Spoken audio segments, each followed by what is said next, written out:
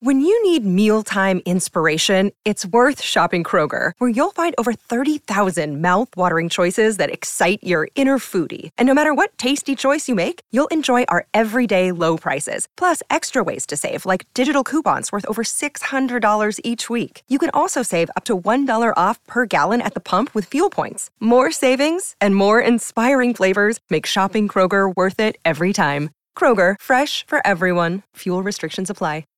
Hello and welcome to the Transfer Window, the podcast that brings you the news before it becomes news, as well as insight and analysis into all the big talking points in football.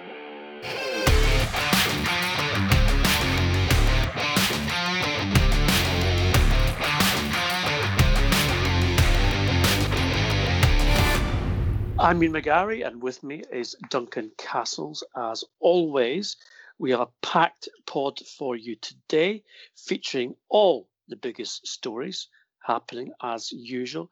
Newcastle United, Manchester United, Chelsea, Manchester City, all featuring in today's show. Now, Duncan, you have led the way on the Newcastle United takeover story. Obviously, there have been huge developments in the past 24 hours regarding what appears to be the withdrawal of the Saudi Arabian backers who were prepared to pay much of the £300 million to buy out the St James's Park Club, and of course the very popular owner with the fans, Mike Ashley. It seems that there's been very little information, Duncan, with regards to what actually happened with regards to this falling apart. But, as usual, you're the man with the facts. Yeah, the Saudi Arabian Sovereign Wealth Fund issued a statement yesterday through their city media company, Edelman, saying that the prolonged process under the current circumstances, coupled with global uncertainty, has rendered the potential investment no longer commercially viable.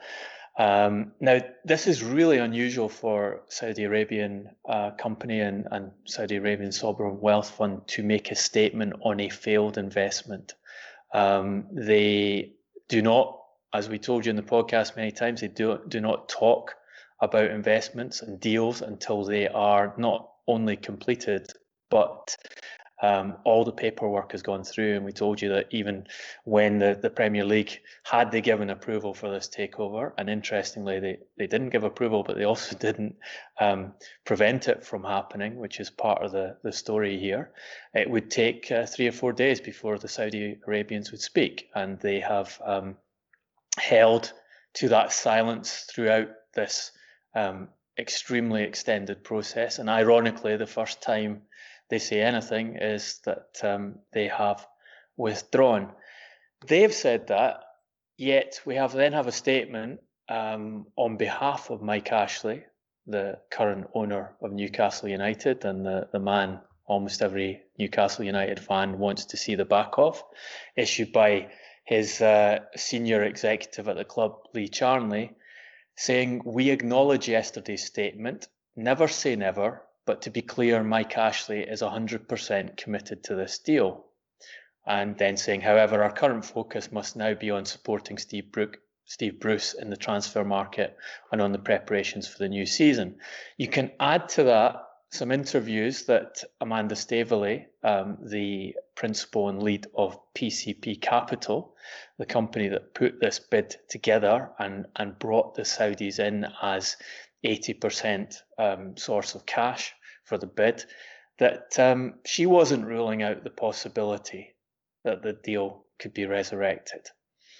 The background to this, and I think the most important element here, is that the Premier League did not make a decision over Saudi Arabia's suitability as a co-owner of a Premier League football club. The owner and directors test that we have all been and examining and wondering whether a nation state would be allowed to become a buyer of a Premier League club, particularly a nation state with the human rights record, the record on TV broadcasting, blocking the beIN broadcasts within its own country, piracy, a World Trade Organization decision that went against it, whether that could pass the test. The test was not actually administered, and no decision was given by the Premier League in the end. And I think talking to people involved in this process, that has angered the buying parties more than anything else. They feel they provided all the information that was asked of them. They say that they were guided that it would take 3 to 4 weeks initially for the paperwork and the assessment to be made by the Premier League. That didn't happen. And they feel betrayed in the sense that they expected the Premier League it has a duty as an organising body to put its own rules into effect, and therefore they expected them to make a decision one way or the other.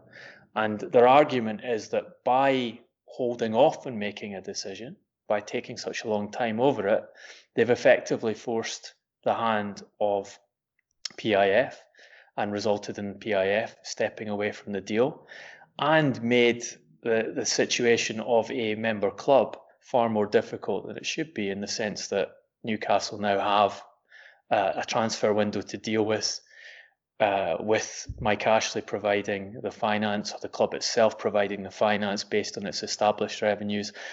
Having entered or gone into this summer thinking they would have very substantial resources, new resources coming to them from the consortium, and building a transfer policy around that. And indeed, Amanda Staveley, in the interviews she gave yesterday, said that the group was prepared to put an additional £250 million of funding in over the next 5 years in order to strengthen Newcastle United and make them fully competitive in the Premier League. And I think this is a justified argument on the buyer's part, that the Premier League have an obligation to give a decision. Their argument is that not only did they fail to make that decision, they would not give a time frame on when the decision would be made, so they couldn't go and reconsider their strategy on the basis of, well, at least in 2 weeks or a week or 3 weeks, we will know one way or another what the resolution on this is. They were just left hanging in the air.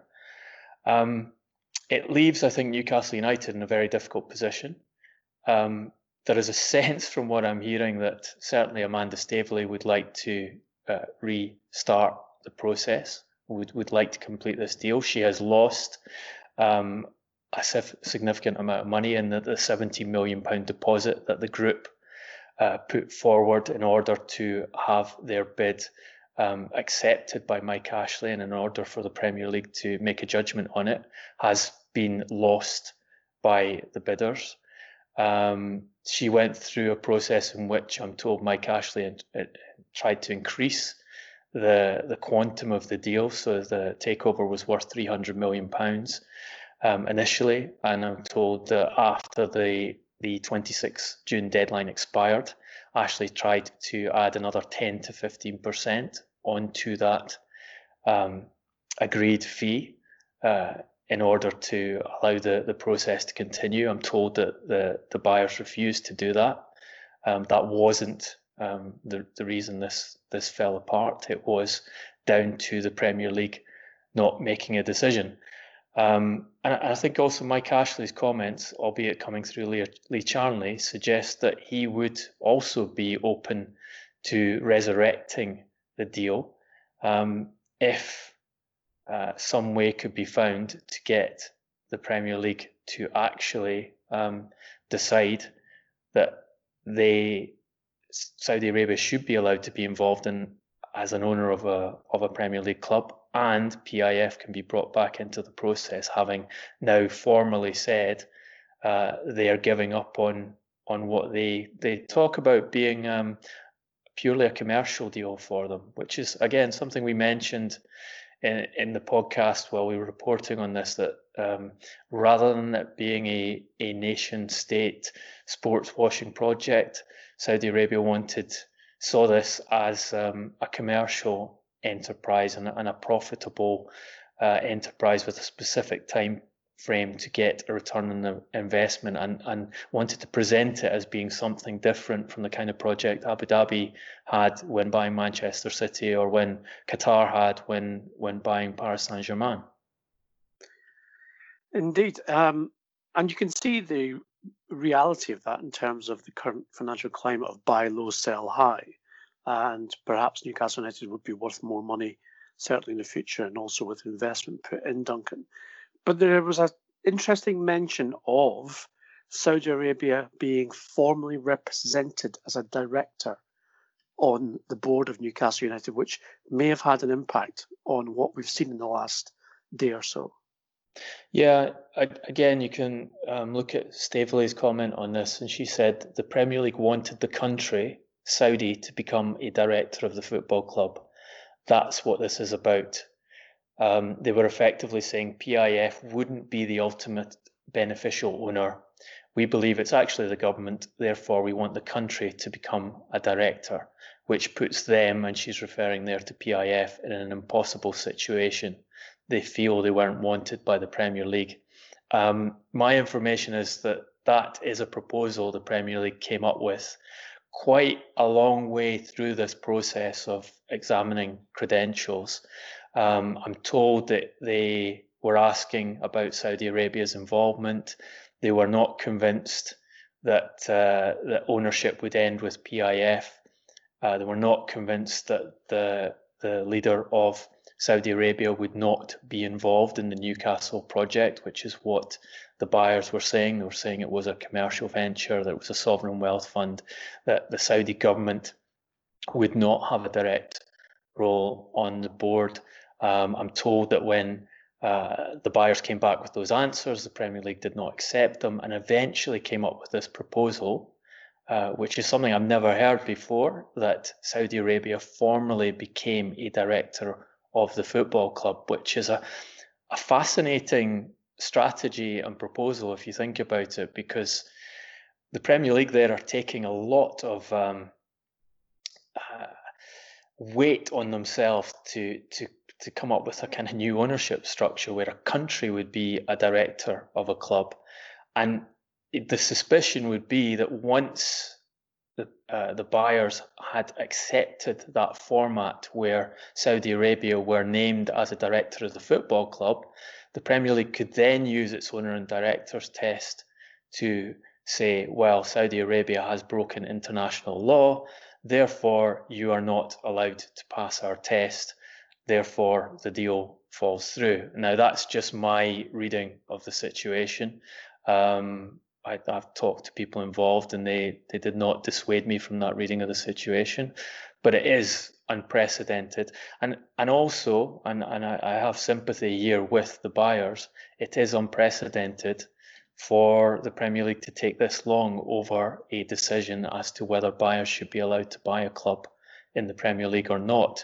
And it, I think ultimately the biggest loser here are the Newcastle United fans, because they have had to wait through all of this. They have not had clarity on what is happening. They now have their club in a more difficult position going into the next season than it would be had the deal been ruled out within a 4-week period.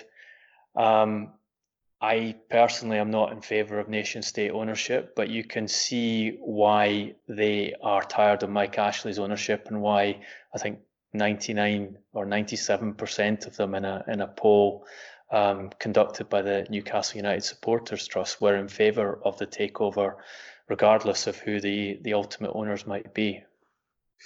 Newcastle's first ever country club, that would have been certainly something, for sure. I saw one of those fans that you referred to, Duncan, on a television news channel this morning, and he summed up, I think, the mood of the Geordie faithful and the Toon army. And when he said, this goes to prove that what we all knew already, nothing good ever happens to Newcastle United. Now, is it your understanding that this is the end of the affair? Was that Sean Custis on TV? Our good friend Sean. It definitely was not Sean, no, but it could have been. Is it the end of the affair?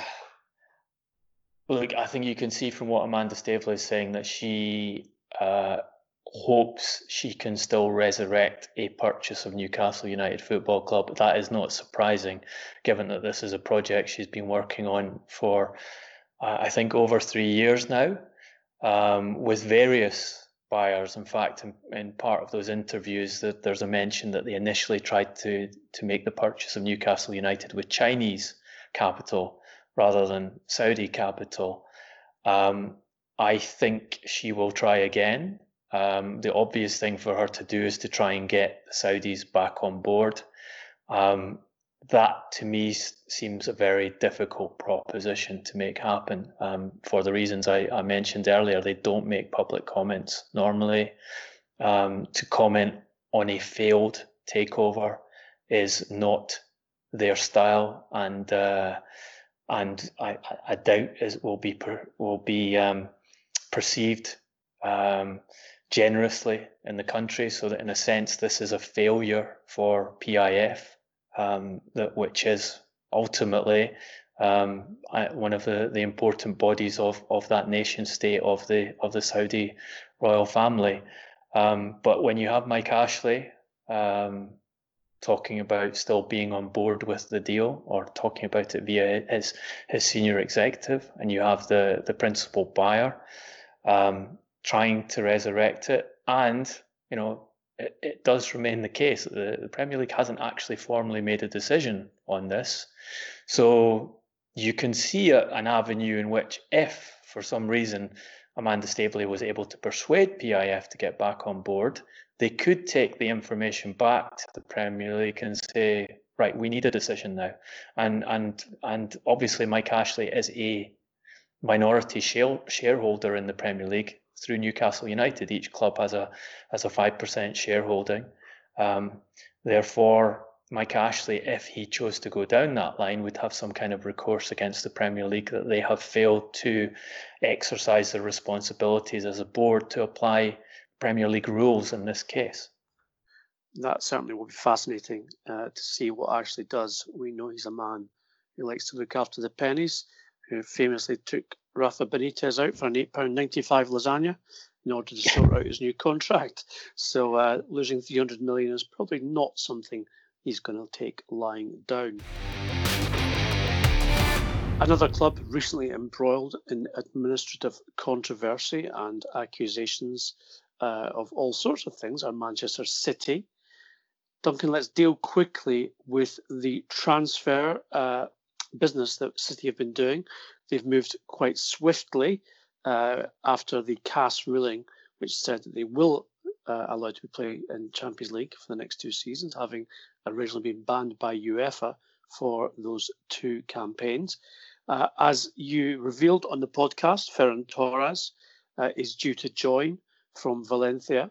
And also we reported to everyone that Guardiola is looking for not 1 but 2 centre-backs in this summer window, and a £41 million fee has been agreed for Nathan Ake. Interesting, Duncan, that Manchester City have offered £41 million to Bournemouth for Ake, and that is because Chelsea have a buyback clause, having sold the player to the South Coast club in 2017 for £20 million, and that buyback clause is £40 million. City have offered 41 in order to scare off Chelsea, who are not actually very interested in buying Ake back anyway, because they want a dominant centre-half, as we have reported many times on the Transfer Window podcast. Still better, Duncan, than the £1 extra Arsenal offered for Luis Suarez in his agreed buyout clause some years ago. However, the transfer news, that's it, really. But more importantly, and certainly significantly, further allegations following the Court of Arbitration for Sport ruling regarding City's attempts to financial fair play rules in Der Spiegel this week. And And CAS themselves, Duncan, have released the full findings and statement, and they make for very interesting reading. And certainly for our listeners who have been glued to this case, it's fair to say. Yeah, just on those signings, I'll say that Nathan, it's a lot of money to spend on Nathan Ake, who will be the second choice centre back and can play on the left side of defence, can play as a left back. One of their attractions to him, you can see that he fits Guardiola's type of play as a guy who's very comfortable on the ball. But they've had a lot of problems filling that position, and there is some doubts amongst football observers and scouts that that's the right answer for them. And there are also some question marks over Ferran Torres, who's a different style of player to Leroy Sané, who he appears to be the replacement for, but he doesn't have his pace. I've talked to a couple of people who said they actually see him more as a player who could play in David Silva's position than as an out-and-out winger, and at least one person who thinks that it's a bad signing from Manchester City, and they don't think he'll meet the standard required. But we'll find out about that in the years or so to come. We found out finally what the CAS award was, the details of why they made that award and why the 2-year Champions League competition ban was lifted, and why the €30 million fine was reduced to €10 million. We also found out quite a lot about the original UEFA semi-independent adjudicatory chamber verdict. There are quite long sections of that presented in the CAS award statement, which is very detailed. It's an in-depth document. Interestingly, I had quite a few Manchester City supporters sending me messages saying, "Are you going to be doing something about that on the podcast? Because we enjoy your independent view in these matters and help explain through some of the detail for us." And so I'll try and do that, and I'll try and keep it as brief as possible. In the UEFA judgment, what is detailed is that UEFA found Manchester City guilty of contravening 7 separate financial fair play articles. There is a statement that they make where they say that when they explain the punishment that was handed down to Manchester City, that one must bear in mind that this case represents the most serious, sophisticated, deliberate and fundamental attempt to circumvent and violate basic financial fair play principles. Therefore, the imposed sanction must take into account the unprecedented nature of this case in scale, sophistication and duration. It must take account of the financial volume of the case. And they go on to say that Manchester City overstated its sponsorship income by amounts exceeding £200 million in the period in which they had evidence for, and that only counting the seasons 2013-14 to 16-17, Manchester City obtained prize money from its participation in the Champions League at an amount of more than £215 million. So they're saying the amount hidden was huge, the amount gained potentially from hiding that was huge. Therefore, this is why we have kicked them out of the Champions League for 2 years.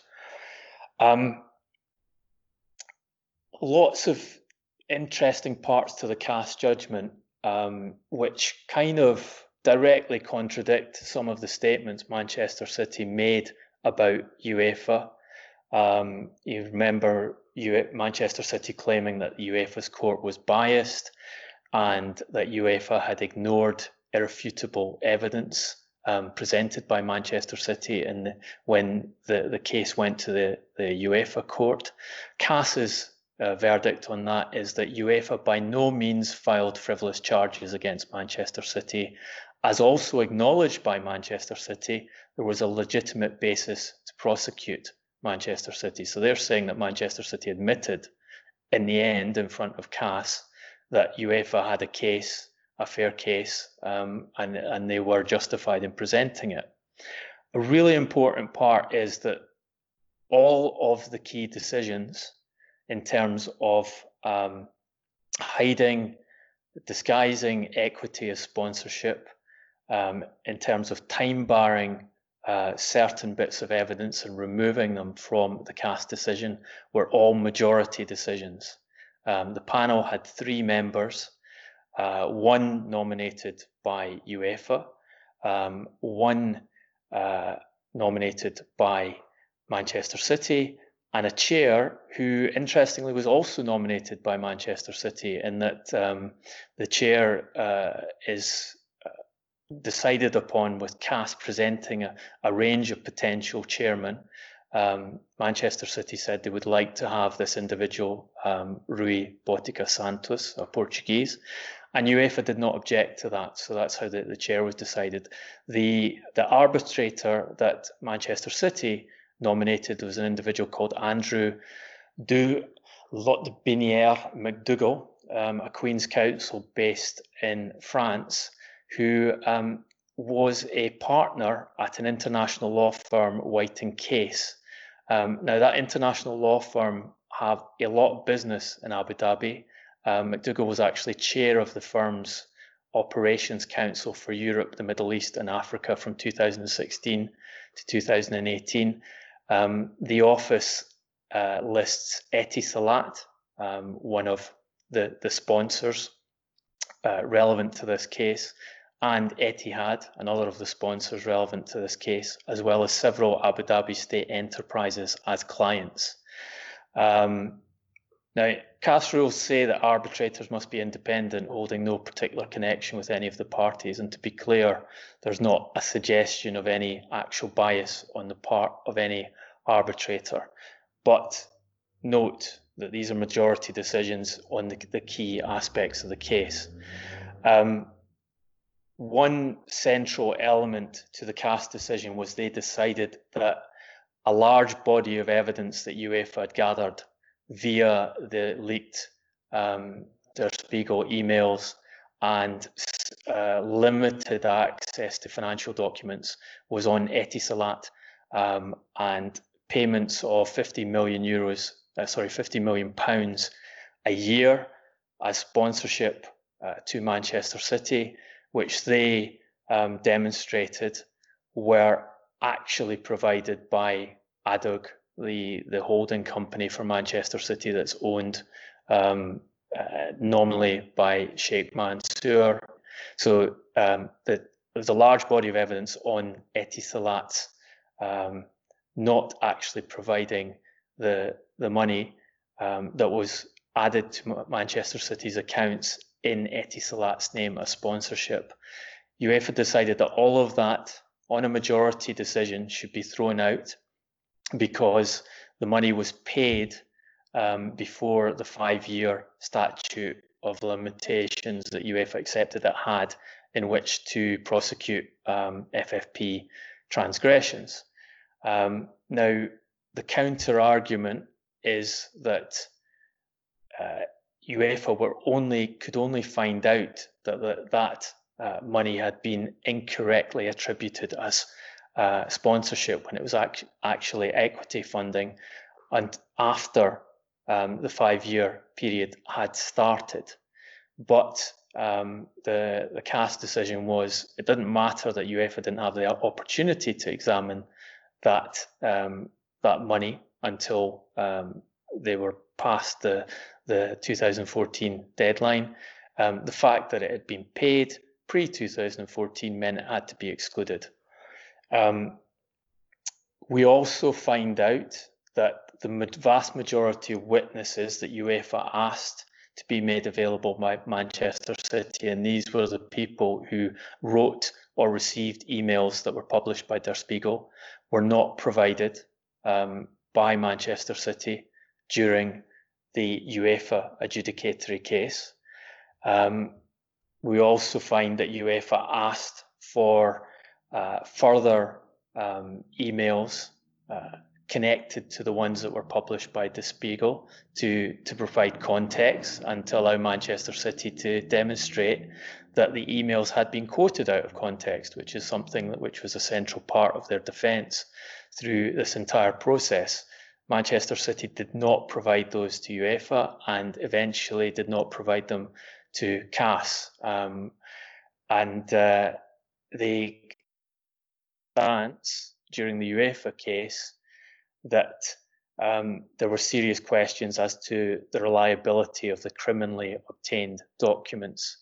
UEFA's response is that that was highly ironic, given that Manchester City was repeatedly asked to confirm whether or not these documents were genuine, and Manchester City refused throughout to provide an answer to this question. So UEFA are basically saying, well, you claim these documents aren't genuine. You must tell, if they're not genuine, tell us that they're forged. You can't not give us an answer as to whether they are real or not, which is their central stance, until they got to CAS, where they recognised in front of CAS that the emails published by Der Spiegel were genuine, and provided the original email with some parts redacted for each of those for CAS to make a judgment on. Another key element is that at no stage in this process did Manchester City provide full access to their accounts or to the accounts of the sponsors, so that the investigatory bodies could check and see whether the payments were legitimate or not. They did provide an audit that was produced by Ernst & Young of the accounts, but as the CAS panel describes, the results of an agreed upon procedure are not as reliable and independent as an official independent audit, where the auditor has full access to the books. Majority of the panel nonetheless find that the conclusions of Ernst & Young do support Manchester City's case, which is a kind of bizarre paragraph, because they're saying it wasn't an official independent audit, but 2 out of the 3 judges say it's good enough. UEFA make the point that throughout the process, Manchester City's behaviour, and I quote, shows that it has something to hide. Manchester City continued to criticise the process rather than giving answers on the merit. It changes its stories and its explanations. It suddenly produces new witnesses with new and lengthy explanations, all of which are implausible. And 2 final elements. The CAS gave a very large degree of weight to Manchester City's witnesses, which included a written statement from Sheikh Mansour that he had not authorised ADUG to make any payments to Etihad, Etisalat, or any of the affiliates in relation to their sponsorship of Manchester City. They talk about Simon Pearce, who one of the directors of Manchester City and a senior individual in the Abu Dhabi government, when asked if he'd arranged payments to be made to Etihad from the Abu Dhabi government in relation to its sponsorship obligations of Manchester City, Pearce answered absolutely categorically false. And they say that Mr. Pearce did not strike the panel as an unreliable witness. And then the final point, which is, I think, very important here, is that they not only did they rule out the Etisalat evidence as being time barred, they also refused to allow it to educate other elements of the evidence that were not time barred. So the phrase they use is a legal phrase, fruit of the poisoned tree. And the idea here is that if you have gained information through an unfair or prejudicial investigatory process, then that information should not be allowed for punishment purposes, or should not be allowed as evidence of other behaviour which has not been time barred, to assess whether a contravention of the rules had occurred. And talking to some lawyers who say that's logical and legal nonsense, and even if you use the time bar to say UEFA cannot punish on the Etisalat payments. You can use the evidence that the Etisalat payments were provided by Abu Dhabi from equity, and to demonstrate a pattern of behaviour which other evidence of emails for the Etihad payments supports, and then punish on the basis of the Etihad payments. CAS, again on a majority decision, said not only can you not punish on Etisalat, you can't even use it to educate the rest of your decision making. And that essentially is why the CAS were able to remove the ban, because the Etisalat evidence was the strongest evidence UEFA had. It was stripped out by the time bar rule, and then the CAS judges decided that the Etihad evidence was not substantial enough to override that of the witness statements Manchester City officials and Abu Dhabi officials made. Therefore, the only thing that Manchester City should be punished for was failing to cooperate with the investigation. Everyone who is familiar on the Transfer Window podcast with the quickfire round will not have been surprised that when Duncan introduced his answer as going to be concise, that he would then go on for 12 minutes explaining everything in its minutiae, which leads me took me 5 hours to read through that document last night, Ian. which is why we respect you and love you, because you take all the time to make sense of it for us in such a short space of time.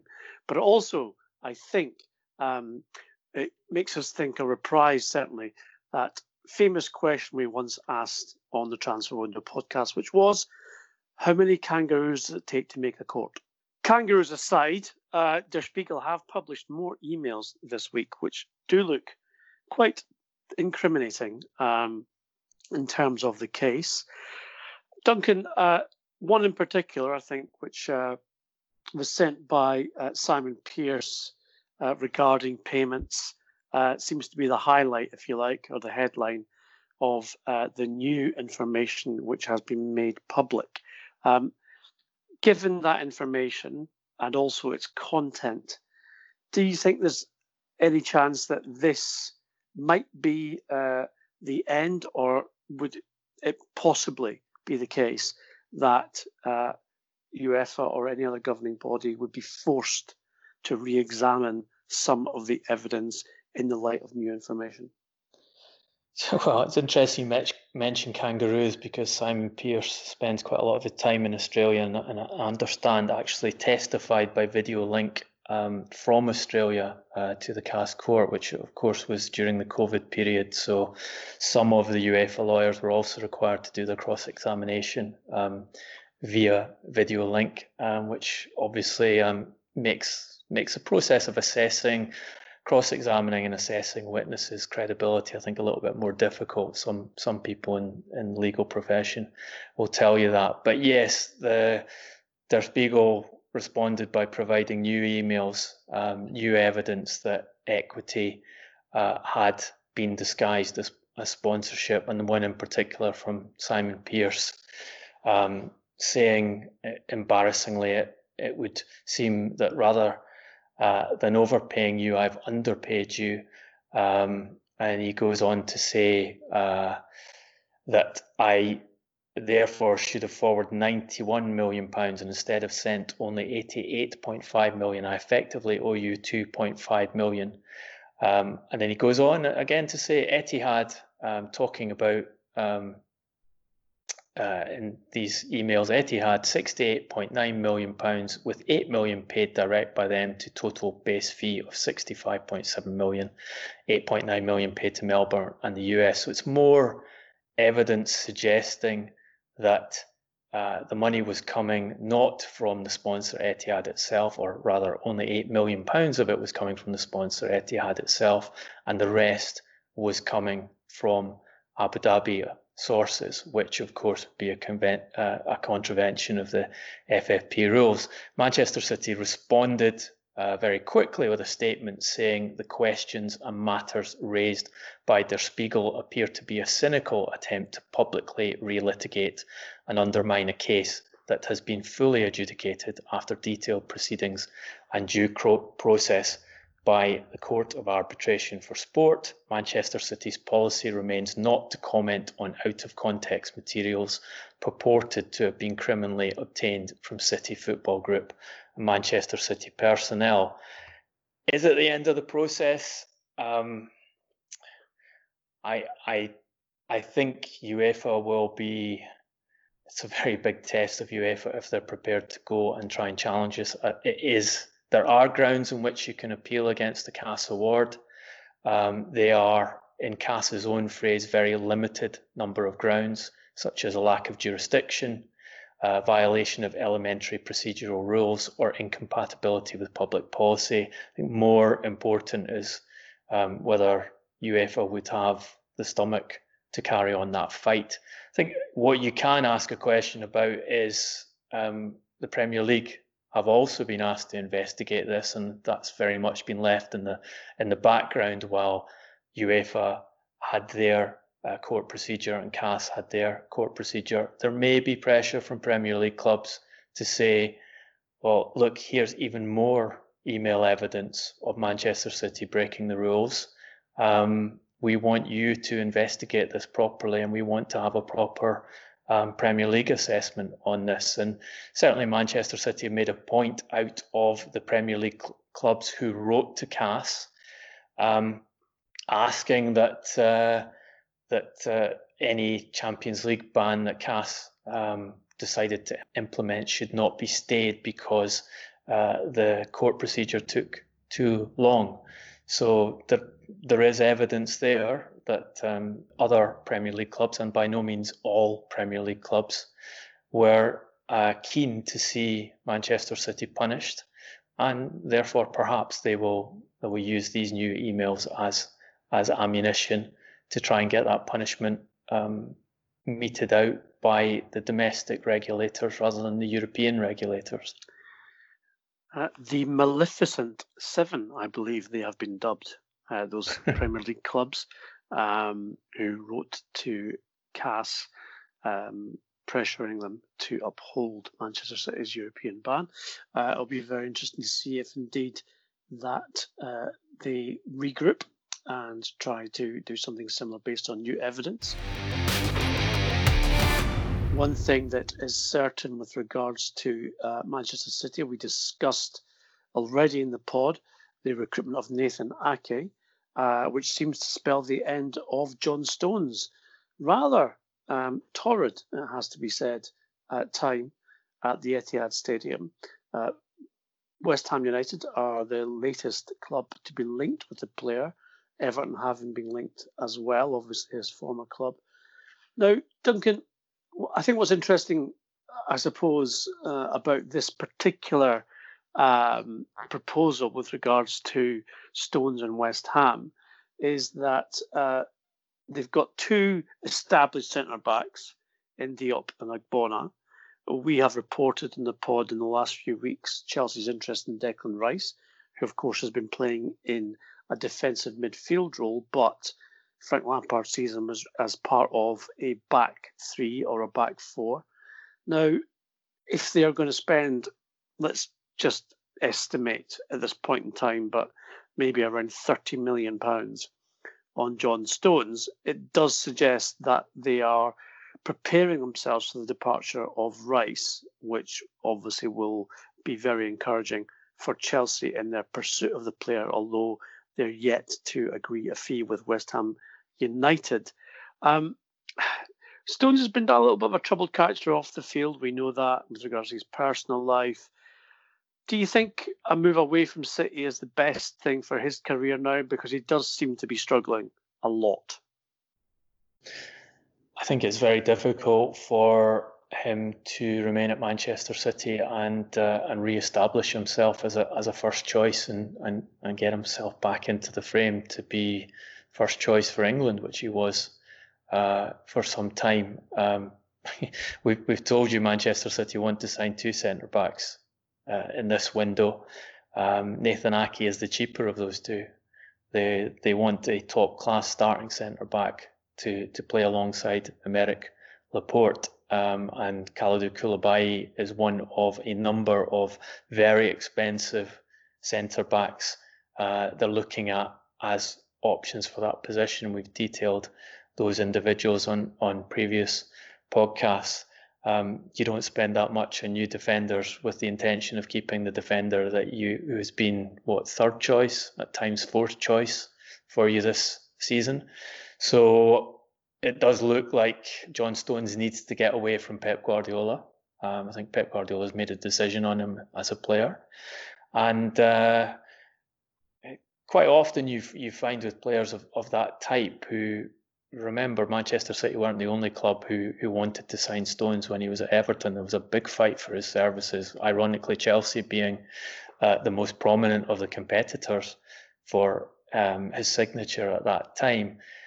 I think players who fail after a big transfer like that, they can drop down a tier or so in the Premier League, become regular starters again and resurrect their careers quite quickly, and you could see that being a reasonably attractive proposition for Stones if he wants to get himself back to the level he was at before he joined Manchester City. It'll certainly be something which is a popular vibe for Frank Lampard, who we know is desperate to augment and improve his defence if indeed Stones goes to his old club, of course, West Ham, and Rice therefore becomes much more available for transfer. We can also tell you today that Chelsea's pursuit of German international Kai Havertz from Bayer Leverkusen has progressed a little bit. It's becoming a bit of a saga, the way that many other transfers have in the last 3 or 4 months. But it's our understanding that Chelsea, having met with Bayer Leverkusen officials this week, we told you in our Tuesday podcast that Petr Cech had visited Leverkusen to speak to officials there and indeed the player about a possible move to Stamford Bridge, and that has resulted in an opening bid of 50 million euros plus 10 million euros in add-ons, so 60 million in total. Leverkusen continue to value the player at around 90 million euros. That's something that Chelsea do not believe is a fair price for the 21-year-old. However, they obviously are keen to get the player and are willing to pay what is a substantial fee, Duncan, in the current climate, etc., etc. But this seems to be now in Chelsea's policy for this window. They seem to be, as we said before, firing the £50 notes or the €50 notes in this case. Havertz, is he going to be a luxury player or is he going to be an integral part of Lampard's team next season should he sign? Well, they're certainly not trying to sign him as a luxury player, but that will come down to Frank Lampard's decision as to how he wants to play him and who he wants to play and when he wants to play. We saw Christian Pulisic taking a degree of time to get himself into Frank Lampard's thoughts as a starting player for Chelsea this season, but he managed to do it.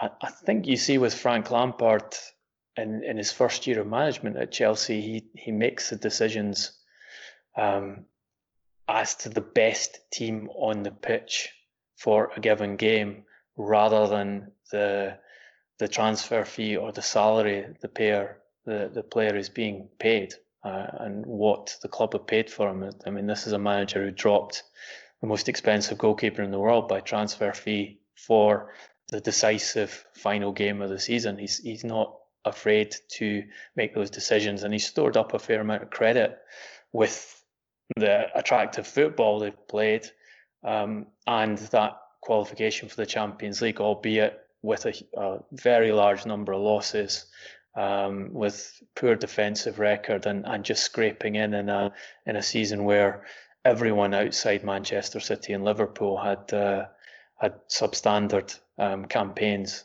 amongst the top 6 clubs.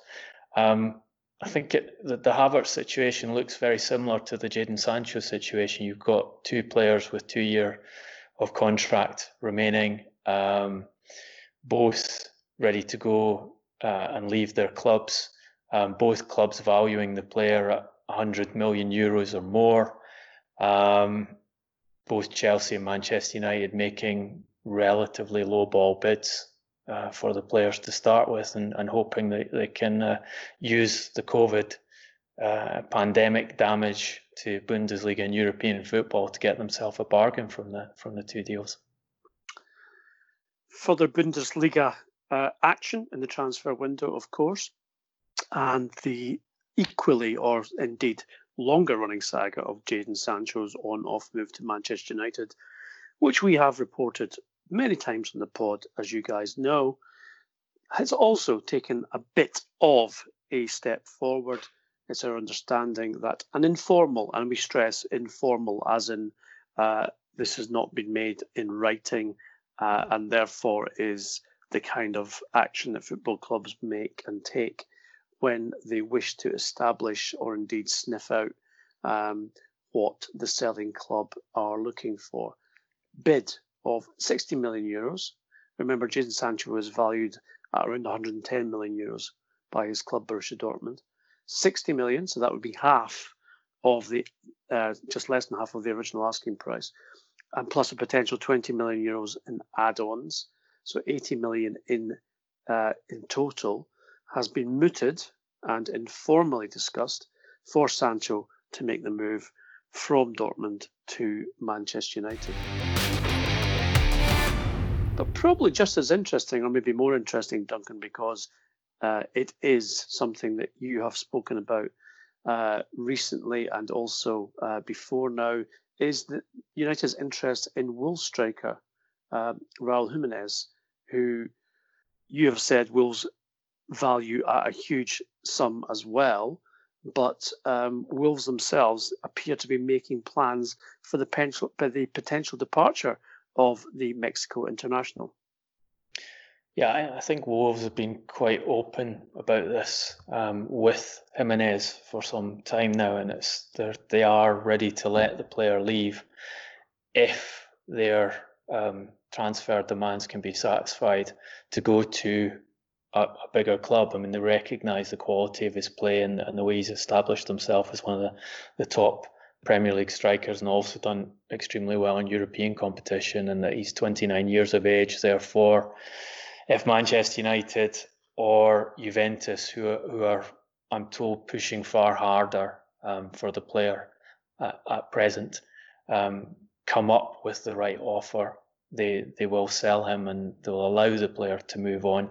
Manchester United's interest dates back quite some time when they were looking for a centre forward in the January window. I'm told they are not active on that at present. They're not ruling out the possibility that they'll reinitiate their interest in this window, but they're not in a negotiation process with them either.